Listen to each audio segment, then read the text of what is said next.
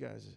I am excited this morning to share the Word of God with you. Pastor is up in Reading, preaching for Pastor Dennis Tucker, and so be praying for him today. Believing God for something great to happen up there, and but we're gonna have a good time this morning. Amen. I can always tell it's either going to be really good or it's going to be really bad. So it's really just up to you guys. All right. So I'm going to do my best to give you something good, but if it's bad, it's not my fault. All right. So just had to put that out there. Amen. How many of you guys have ever felt completely outnumbered in a situation? You know, whether spiritually, naturally. I mean, there's a lot of times where you walk into a situation and you just feel outnumbered. Last night we were at an event at this school, and they call it a harvest party, and so it's purely a fundraiser. They're just milking you for everything you got. Everything's a ticket, and but it is like kids on candy nonstop. And I was so overstimulated because I was so outnumbered, and I would hate to tell you what booth was the most popular, but kids were like, they were dragging their friends to this. They do it every year, and it's a joke. And you know, I don't know if I would do it, but hey, it's a fundraiser, so we do whatever, right? And I'm kidding, but it's this marriage booth, you know, and so you know the high schoolers and stuff. It's a big joke because you pick two kids and you pay all these tickets, you know, and the kids they got to link arms for a little bit, and so I linked arms with my wife. It was good. We renewed our vows and stuff like that, but these kids are just flying all over the place, and I'm like, I got to get out of here.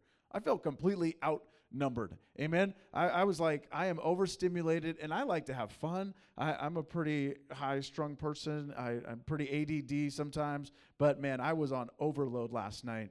And a few weeks ago, a group of us went out during the day, and we decided to just walk and pray. I love to just walk our city streets and just pray and try to witness to people and stuff, and for a moment, I felt completely outnumbered.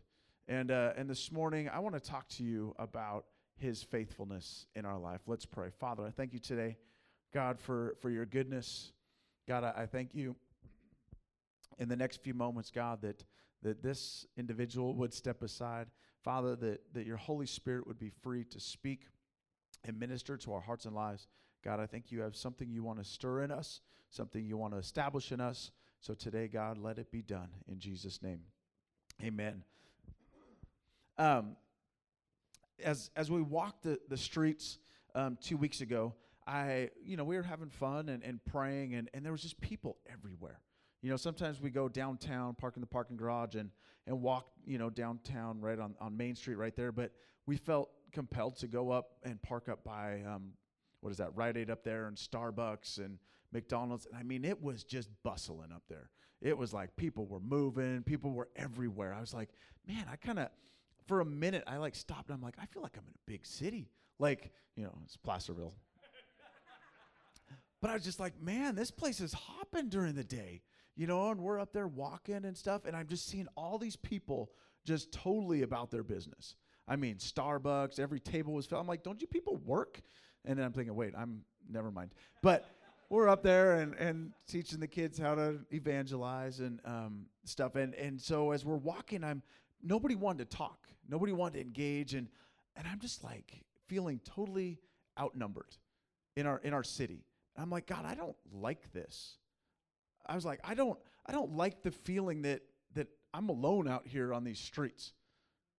And I began to watch as we tried to interact with people, and there was like this wall, and there people, and there were some that we got to engage with, but for the most part, I felt like I was on an island by myself. And this morning, as I think about that, I think, how can we ever take the enemy's territory as long as we walk in fear? You know, I think about our cities, I think about the people in our neighborhoods, and I think the number one reason why we never see the fullness of God working in our lives is because of the very fear that we walk in of being outnumbered. Amen. We feel like we're all alone.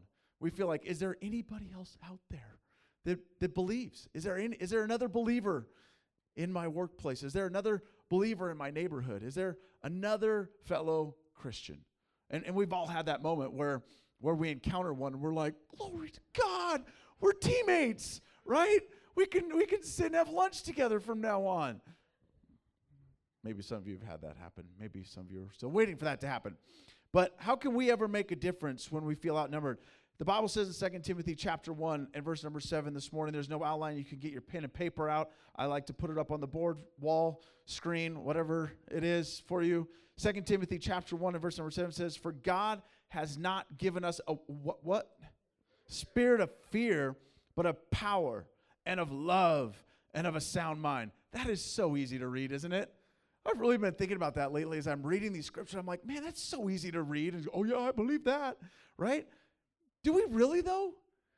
Do we really believe the things we read?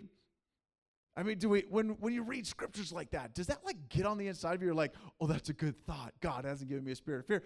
I'm out on the streets. I'm kind of afraid to witness to people. And I've been a believer for 17 years. I'm just like, why am I feeling outnumbered? I'm like, wait a second, God, you've done some amazing things in my life. You've been faithful to me. You've shown me your goodness. You've shown me your mercy. You've shown me grace that I do not deserve. And yet I'm out on these streets feeling completely outnumbered, completely fearful of what people's reaction are going to be, and I may never see these people again. And I am scared of their reaction when I tell them that God loves them. What is so fearful about that? Why do we get so bound in these emotions and these feelings when we just want to share the goodness of God? But yet God has not given us a spirit of fear. But I believe many times we read these things and they haven't really gotten down on the inside of us. Many of us think, well, I don't walk around in fear. But when was the last time you stopped your footsteps, stopped the progression of your life, and you just began to share the love of God with someone in need? Think about how consumed we are with our days, with our lives. And yet we are so wrapped up into this pursuit that yet we're never stopping long enough to have a conversation, engage, and find where people are at.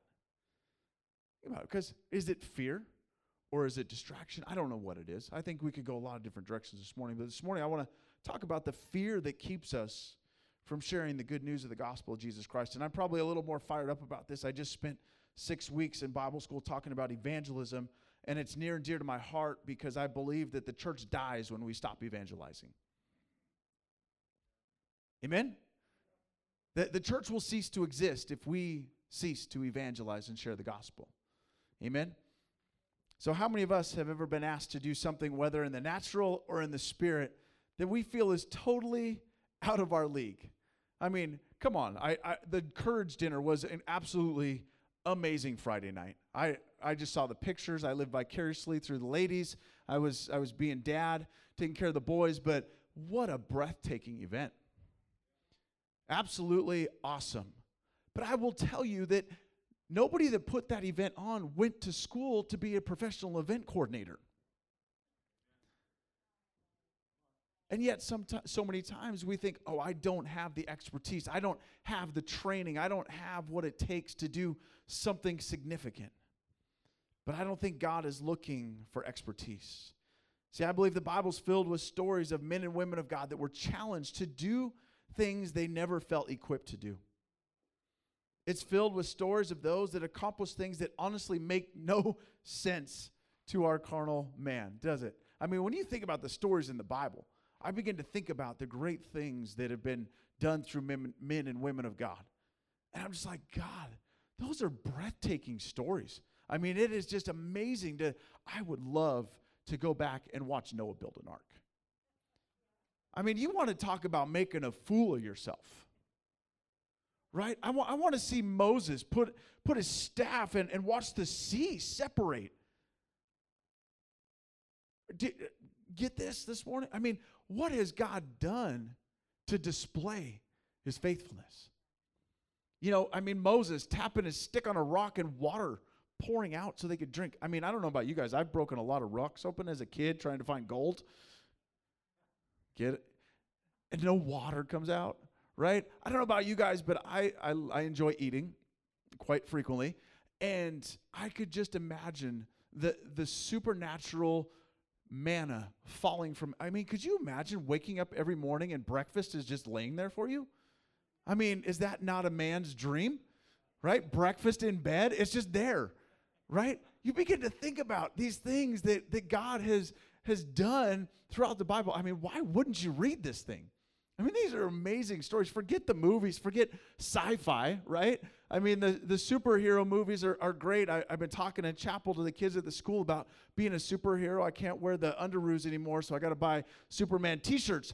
But I think the Bible's full of superhero stories. I think of David as a young man. The lion and the bear taking a slingshot and killing a giant.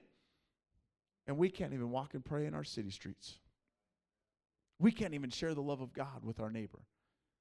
And yet the Bible's filled with stories of God's goodness.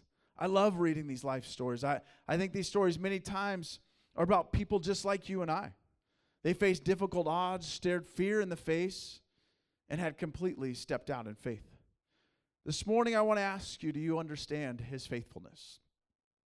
When you think about God, and you think about these stories, and you think about what he desires to do in the earth today, I want to ask you one question. Do you understand his faithfulness? See, as we approach this time of year, I begin to consider the things that I'm most thankful for. Maybe you do too. Thanksgiving, it's always a good time to think about being thankful. Amen? And I began to think about, God, what am I thankful for? I'm thankful for his faithfulness in my life. I can tell you over the last 17 years, his faithfulness has been amazing. I don't deserve what he's done in my life, but faithfulness defined is to one's word, its promises or vows, and deeper than that, it's steady in allegiance. It's loyal and it's constant. When you think about God, when you think about his love for you, he is steady in allegiance. He is loyal and he is constant. When you think about your life, is it steady in allegiance to him?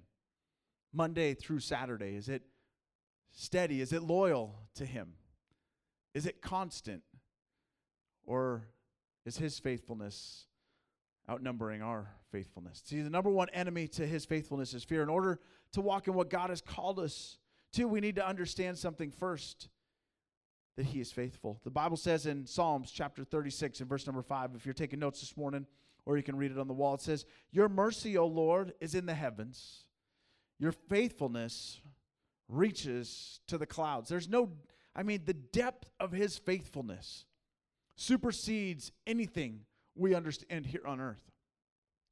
I think a lot of the problems that we have today with God are because we have a skewed understanding of relationship, faithfulness, loyalty, commitment, staying constant, staying true. How many of you have been hurt? How many of you have been neglected? How many of you have come from a fallen relationship, whether it's you, whether it's your parents, whether it's your grandparents? It doesn't matter. We all have this skewed view of what faithfulness truly is because of our personal experiences. But God's faithfulness reaches to the clouds. The Bible says that he's faithful to 1,000 generations. I love seeing my kids, and I'm not going to brag about my kids because they are kids and they make a lot of mistakes. But I am believing that I am not living this life for me. I am not spending my time in the Word of God and staying faithful to God and learning God and understanding God and following God so that I could pass from this life to the next and hope that maybe my kids will serve the Lord. I am living and believing and intentionally, purposefully desiring that my kids will live this life greater than what I've walked in.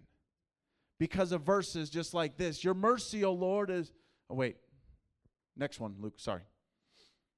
Therefore, know that the Lord your God, he is God, the faithful God who keeps covenant and mercy for 1,000 generations with those who love him and keep his commandments. His faithfulness supersedes anything we've ever experienced here on earth.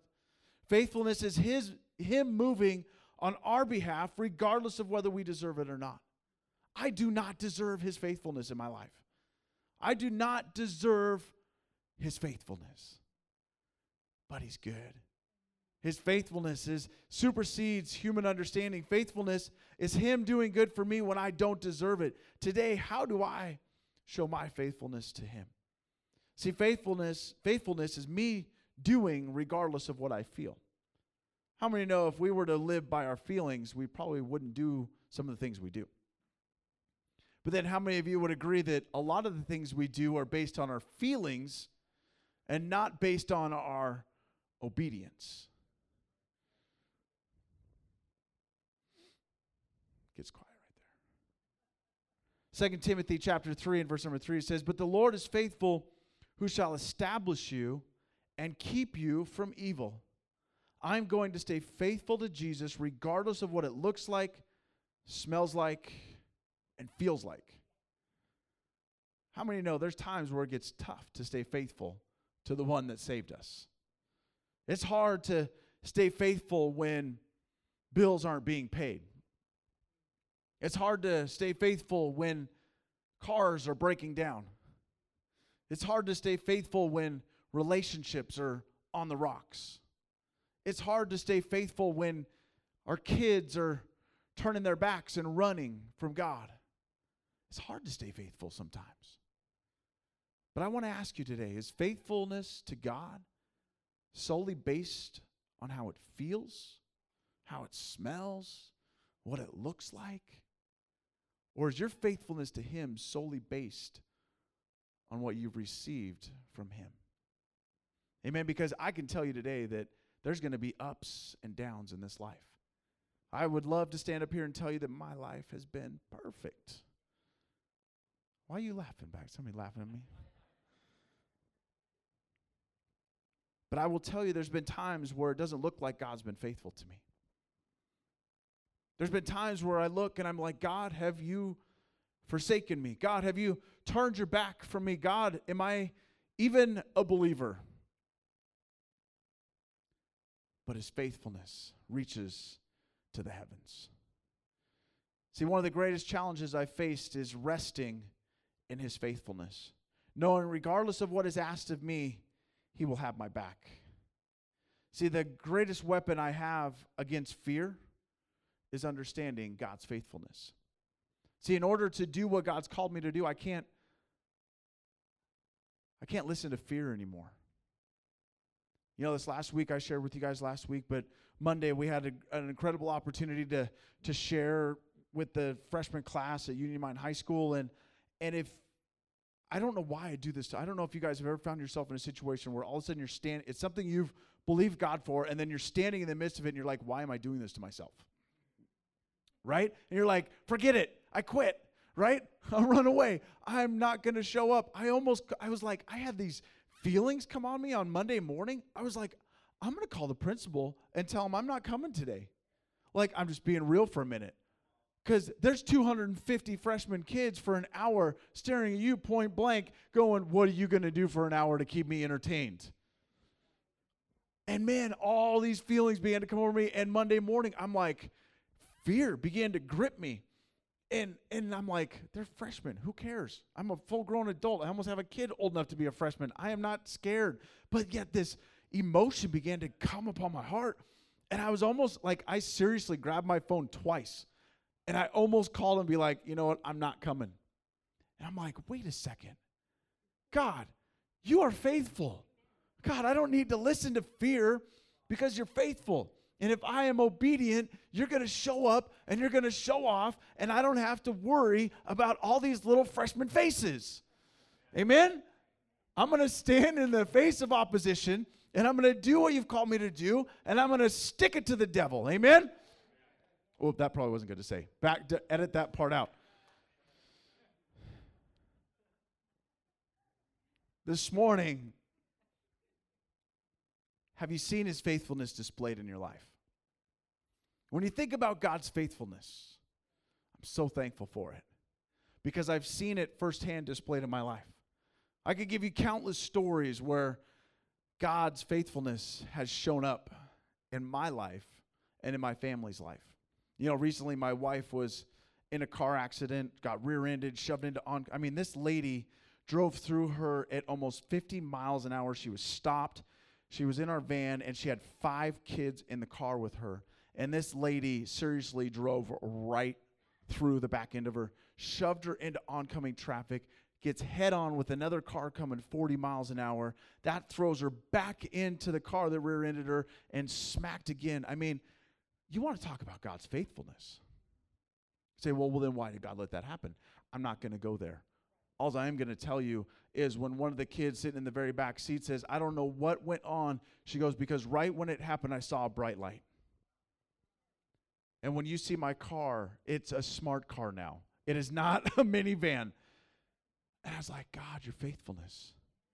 You want to talk about the freakiest moment of my life, running up to a scene and seeing all your kids laid out with blood all over, bloody nose, and 2 of them on stretchers and got neck braces. I'm like freaking out. I'm like, no. I have never experienced emotion like that. But then I'm like, wait a second. They're just doing what they need to do, precautionary measures. I'm like, God, you're faithful. God, you're good. God, one more second, and that car would have T-boned the side of my van. God, you're faithful, God. And it's so easy to start going down that road where you're like, what if? No. How about, God, your faithfulness, you're good. Your mercy is new every day. God's faithfulness, I've seen it displayed in my life. Have you seen his faithfulness displayed in your life? 2 Timothy chapter 2 and verse number 13 says, if we are faithless, he remains faithful. Whew.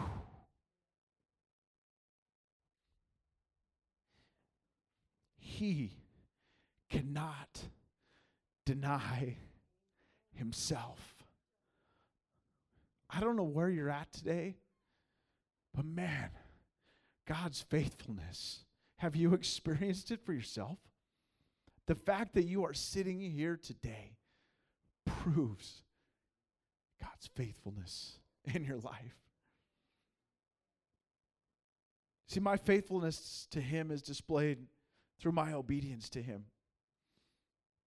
Judges chapter 6 through chapter 8 is an amazing story to me, and it's so hard to write these sermons because you never go, oh man, are they going to suck it out of me? Are they going to just sit there and stare at me like I don't know what I'm talking about and I got to have a lot more to say, or do I have no time? Just being real. And so you write these things. I'm like, how much time am I going to have to talk this morning? So I'm going to condense this a little bit because I don't want to keep you long this morning. Judges chapter 6 through chapter 8 is an amazing story of God's faithfulness. Go home tonight and read it. And I'm going to summarize it for you, and you can come back and tell me if I messed up anywhere. But chapter 6, it starts off, and I don't know about you guys, but I'm usually one of those guys, I just start reading, and it's like, whoo, it goes off on the inside of you, and you're like, man, that's incredible. But yesterday, as I was just finalizing some stuff, I went back one verse. And I don't normally do this because I'm like, oh, this is when the story started. It says, chapter 6 and verse number 1, you can turn your Bibles. If you want Judges, it's on page 228 in your Bible, if yours is exactly the same as mine. If you have the fine print one, and yes, this is a paper Bible, okay? Why? My kid is like, Dad, is that a paper Bible? And I'm like, yeah, because I don't read my Bible. Jeez. Judges chapter 6 and verse number 1. It's just because I didn't want to copy and paste the whole chapters, all right? But Judges chapter 6 and verse number 1, it starts off, and the children of Israel did evil in the sight of the Lord, and the Lord delivered them into the hand of Midian 7 years. That's a great way to start a story, isn't it? And for some odd reason, I'm like, what led up to this? And I backed up just one sentence. And it said, and the land had rest for 40 years. In Judges 5, and what is it, verse 31. I was like, whoa, back up the bus a second. Here we have, you want to talk about people abusing the faithfulness of God. The children of Israel. God, like I said, he pours water out of rocks. He makes breakfast, lunch, and dinner fall from the sky. He parts the Red Sea. We could go on for days about the things that he did to display his faithfulness. And so here we find in Judges 5:31 and through all the different things, and so let all thy enemies perish, O Lord, but let them that love him be as the sun when he goes forth in his might. And the land had rest for 40 years. That's a good promise, amen? But then humanity steps into the game. And we begin to forget about his faithfulness. In Judges chapter 6 and verse number 1, they began to allow false idols in. They begin to allow things to creep in and begin to pull their heart away from the promises of God. And so here we find the children of Israel backed up into a corner again. God had given them great victories. They conquered the land. They were God's chosen people. They were no longer outnumbered. They were the ones that everyone else feared. They were the ones that we wish we were today. They were not outnumbered in their pursuit. They had possessed the land. Everybody wanted what they had to offer. So here we find after 40 years, they began to allow things to creep in. I don't have time to read 2 chapters to you, so trust me on this. They allowed these things to begin to creep in. They began to worship false gods. And they get to the end where all of a sudden they are backed up in a corner. The Bible says when you read the story that they were hiding in caves from the Midianites. They were hiding out because they were scared for their lives. And they finally got to the place where they got on their knees and said, "Oh God, would you deliver us?" I don't know about you guys, but I don't think God should have. In my human mind, I'm like, God, let them die. Isn't that the way we work? We're like, you stupid. Look at what I've done for you. How many times with your kids you're like, do you not see what I'm doing for you? I think about God for a second. It's like, look at all these things I've done for you. And you're going to just turn your back and allow these false gods in. You're going to allow these things to pull you away from your first love. You're going to allow the pursuit of happiness, the pursuit of this world to pull you away from the very thing you committed to me at the altar. And here we find they're backed into a corner and they're crying out, God, redeem us, save us. And God, in his faithfulness, he shows up and shows off, doesn't he? In verse 10, and I said unto you, I am the Lord your God. Fear not the gods of the Amorites in whose land you dwell, but you have not obeyed my voice. He's going to let you know. And there came an angel of the Lord and sat under an oak tree, which was in Ophrah, that pertained unto Joash, the Abiezrite, and his son Gideon threshed wheat by the winepress to hide it from the Midianites. Now, I don't know about you guys. This is a cowardly act.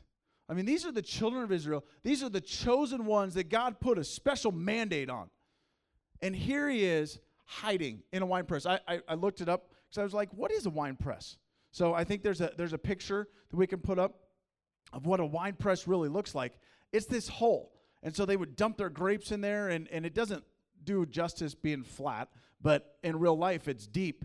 And these guys would put all the berries in there, obviously, and roll that rock around. They would smash the berries, and then they would put the juice down in the bottom. So Gideon, being the this awesome man of God, chosen individual, decides that he's going to thresh wheat in his wine press because he didn't want the armies to see him out. He had to create food. He had to do this.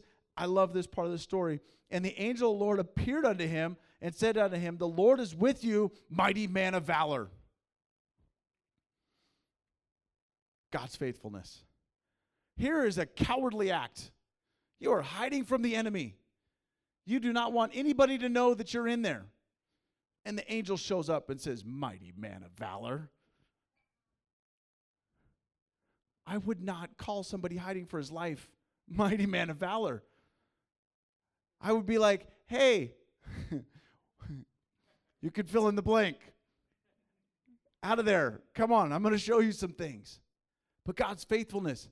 He looks at at the ability deep within that we don't see many times because we feel outnumbered. We're bound by fear, but God sees the potential on the inside of us.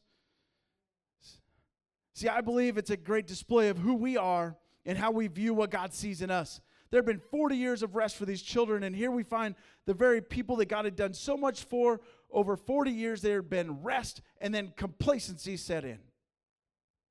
But I believe today that once again, God is looking for some mighty men and women of valor.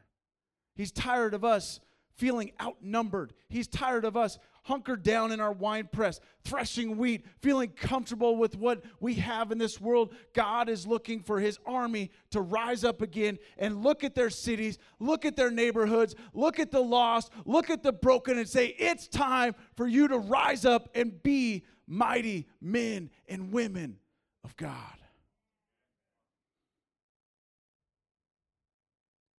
What is his faithfulness in your life? Have you experienced it firsthand? I love this story because it doesn't stop there. I mean, God just begins to do things over and over. I mean, if I saw an angel, that would be enough. Could you imagine an angel showing up and being like, I could just imagine, like, it's not some puny little cherubim, fat little baby angel, okay? It's a big, I'm imagining, because I watch movies, glowing, I mean, but I think this angel was probably like Hercules, like, because I like to work out, big, buff, kind of like, roar, like, Tony, mighty man of valor, whoo, get up. He's like, because Tony's just hiding out down here. But I believe this angel appeared, and I don't know about you guys. You can sit down, thank you. Would that not be enough to fire you up? You would go running out these doors and be like, I'm going to save my city. But then Gideon, because he is so not a mighty man of valor. You read the story, he still questions. He's like, okay, God, if this is you, then I'm going to put this fleece out here, and dew's going to be there in the morning. And so God does it. He goes, okay, I'm gonna test you again, because if it's you really wanting me to do this, I'm going to put fleece out again, and dew can't be on top. It has to be underneath. And God does it. And so Gideon is still like, I'm a mighty man of God. I'm a mighty man of valor. I'm going to do something great. But God, 2 times he questions whether this is really God. Seeing an angel is enough for me. I would love to see an angel in real life. I already got faith. But could you imagine an angel just showing up and having a straight up conversation, just sitting down at Starbucks being like, Barbara, here's what God sees on the inside of you. It's time for you to go and accomplish. Would we not run out of Starbucks and begin to go do what God called us to do? But how many times do we sit there and question God's faithfulness? Because of fear. And here's Gideon, and I'm going to summarize all the way to the end of this story. You get down to the very end of chapter 7. And it came to pass the same night that the Lord said unto him, Arise, get thee down unto the host, for I have delivered it into thy hands. You go on and you find out that, Gideon slays the false gods, and he breaks all these altars down, and now everybody's mad at him. But then the king rises up and be like, if you want to pick him over the guy that heard from the angel, go ahead. If you want to worship the false god instead of honoring the real God, go ahead. I'll let God be the judge. So they all give in, and Gideon rises up. So Gideon begins to assemble this army. And I don't know about you guys, but when I feel a task at hand, I'm like rallying the troops. I'm like, if we got to stack all these chairs, I'm like, I need everybody to help me stack the chairs. We'll get it done real quick. That's what Gideon does. He's running through the camp. He's like, come on. God showed up. God appeared to me. We're going to kill these guys. We're taking back the land. So Gideon gets thousands of them together to go and slay this army. And then God shows up one more time. Oh, by the way, you have too many. You want to talk about feeling outnumbered. Gideon's like, what are you talking about? He goes, take them down and let's get a drink. He goes, and Gideon's like, well, how am I going to know? You're going to know. And so they all get down to the pond and they begin to drink. And he goes, and the ones that lapped water with their faces up are the ones that are with you, because they're not bound by fear. They're ready to take the enemy's camp. I began to think about God's faithfulness. And I began to think about so many times we want everybody to go with us. But I think sometimes God's trying to weed us away from the people that aren't really with us, because God wants us to do something greater that he can only do with the people that are with us. But that doesn't, you think that that'd be enough? Fleece, separating the armies. And then at the very end, he says, but if you still fear, in verse 10, chapter 7, go thou with Phurah, thy servant, down to the host, and thou shalt hear what they say, and afterward shall thy hand be strengthened to go down unto the host. And they went down with Phurah, his servant, unto the outside of the armed men, and they began to hear this dream that was taking place. How many times does God have to show up in your life for you to receive his faithfulness? For you to believe that he'll really do what he says he'll do? I mean, is it going to take 3 times, 4 times, 5 times? I mean, Gideon, he is hard-headed because he doubted the faithfulness of God. See, faith will never be exercised while seated in comfort. Gideon was like many of us, loved God, yet saw no way that he could actually be used to do something great. Every generation faces the challenge of understanding God's faithfulness. Think about it, 40 years had taken place. This is a whole new generation. But every generation is faced with the challenge of understanding his faithfulness and learning to walk in his favor. I can't expect my kids to walk in my understanding of his faithfulness. And I can't walk in my parents' understanding of his faithfulness. We all have to get our own understanding of how faithful he is. See, when God gives the charge, we rally the troops. We grab our artillery, don't we? We get everybody together. I started thinking about, man, if God told me I was going to fight an army, I would do everything I could to enlist the troops. I would gather everything I had. I would give Tony a pistol. Who was a good shot? I would give some, right? I would get the biggest, baddest guns I could find because I'm going to take the enemy's camp, right? But God does things differently. Everybody's like, don't point that at me. All right, I won't. But we would. When we'd give everybody Uzis, machine guns, be like, take them, Rambo. That's not the way God works. Because God's favor doesn't look at numbers. God's favor doesn't look at artillery. Because God is God. Amen? And those 300 men, they went on to kill thousands because of God's favor. This morning, maybe you've wrestled with his faithfulness. Maybe you wrestle with understanding why things happen in your life. But regardless of what experiences you've had, regardless of your current walk, I believe God wants to display his faithfulness in your life today. Is it going to take an angel appearing to get you to move into action? Remember 2 Timothy 1:7. He has not given us a spirit of fear, but of power and of love and of a sound mind. This morning, you'll never know what opportunities are before you if you continually look behind you or within you at your own abilities. See, his favor is greater than any force known to man. I love this verse, Luke chapter 11 and verse number 9 as we close today. Bill, if you'd serenade us. Luke chapter 11 and verse number 9. So many times people say, well, what opportunities are there for me? What could God do through me? This is my favorite verse. Because so many times we sit back and we wait for the phone to ring. But I believe this is God's commission. Keep asking, seeking, knocking. So I say to you, and it will be given to you, seek and you will find, knock, and it will be open to you. For everyone who asks, receive, and he who seeks finds, and to him who knocks, it will be open.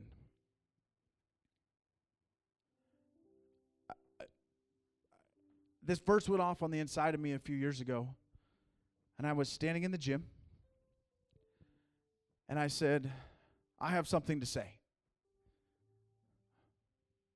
God, who can I say it to? And he goes, well, who do you want to say it to? And I said, XYZ. And he said, well, you have X's phone number. You don't have Y, but you can go knock on his office door. And you have Z's phone number. Why don't you knock? See, so many times we sit back and we say, God, where's the opportunity? God, what could you do through me? God, what? But he's saying, will you knock? Will you ask? Will you seek? See, when I understand his faithfulness, I'm no longer bound by fear. Does fear arise at times? Absolutely. But the more I knock, the more the doors open. I'm on our campus because I knocked. I stand before those freshmen Monday because I knocked. And I called the principal and I said, hey, not really. I said, Mr. DeVille, I love these kids and I love our community. I said, and I have a story that I think could help a lot of these kids. Would you let me share it? And he calls me every year now. He calls me now. Kind of awesome. What are the doors that God is asking you to knock on today? Maybe you're a Gideon. You've been hiding in your wine press of comfort and security because of fear. But maybe today God is standing over you like that angel saying, get up, mighty man. Get up, mighty woman. See, the only opportunity you're missing today is the one you're not taking. Being obedient to the little things is truly the key to experiencing the more of God. How many of you want more of God? Isn't that like the thing that we all say? Oh, I just want more of God. I want more of you, God. You know where the more is? Out those doors. I love worship. I love church. I mean, this is beautiful. I love this. But I will tell you, the more I do out there, the more of him I feel. The more of him I experience. Because he's faithful. He is good. And he wants to do greater things through each and every one of us today. Would you bow your heads this morning? Father, I thank you today